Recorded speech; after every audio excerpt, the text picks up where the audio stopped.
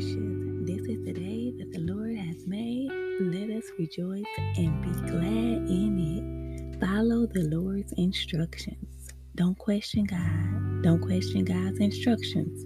If the Lord gives you instructions to go, go. If the Lord gives you instructions to do something, do it as the Lord instructs. Whatever instructions the Lord gives you, follow them. Like Abraham. Abraham did not question God or ask why, but Abraham just followed the Lord's instructions. Abraham did not try to work out all the details, get everyone's opinions or advice. He just walked in obedience and followed God's instructions. Abraham had a great faith and he believed God.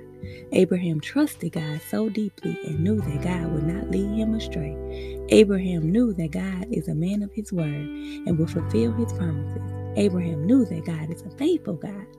Abraham's actions lined up with his faith and trust in God. Whatever God told Abraham to do, Abraham did it without question or doubt. Let's all tap into Father Abraham's faith and trust God today and follow the Lord's instructions, whatever that may be for you.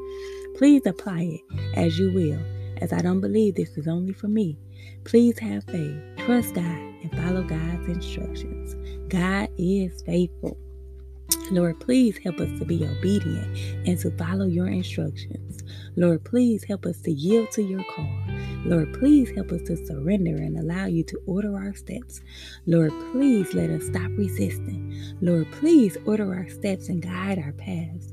Lord, please walk with us and talk with us while you lead and guide us on our journeys. Lord, we promise to surrender, even if it doesn't make sense to us. Lord, we trust you. We trust your plan and we know that your plan is best.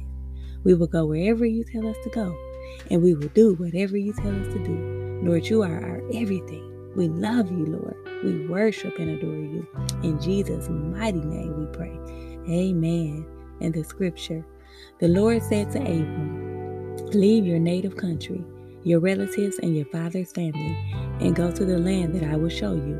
I will make you into a great nation. I will bless you and make you famous, and you will be a blessing to others. I will bless those who bless you and curse those who treat you with contempt. All the families on earth will be blessed through you.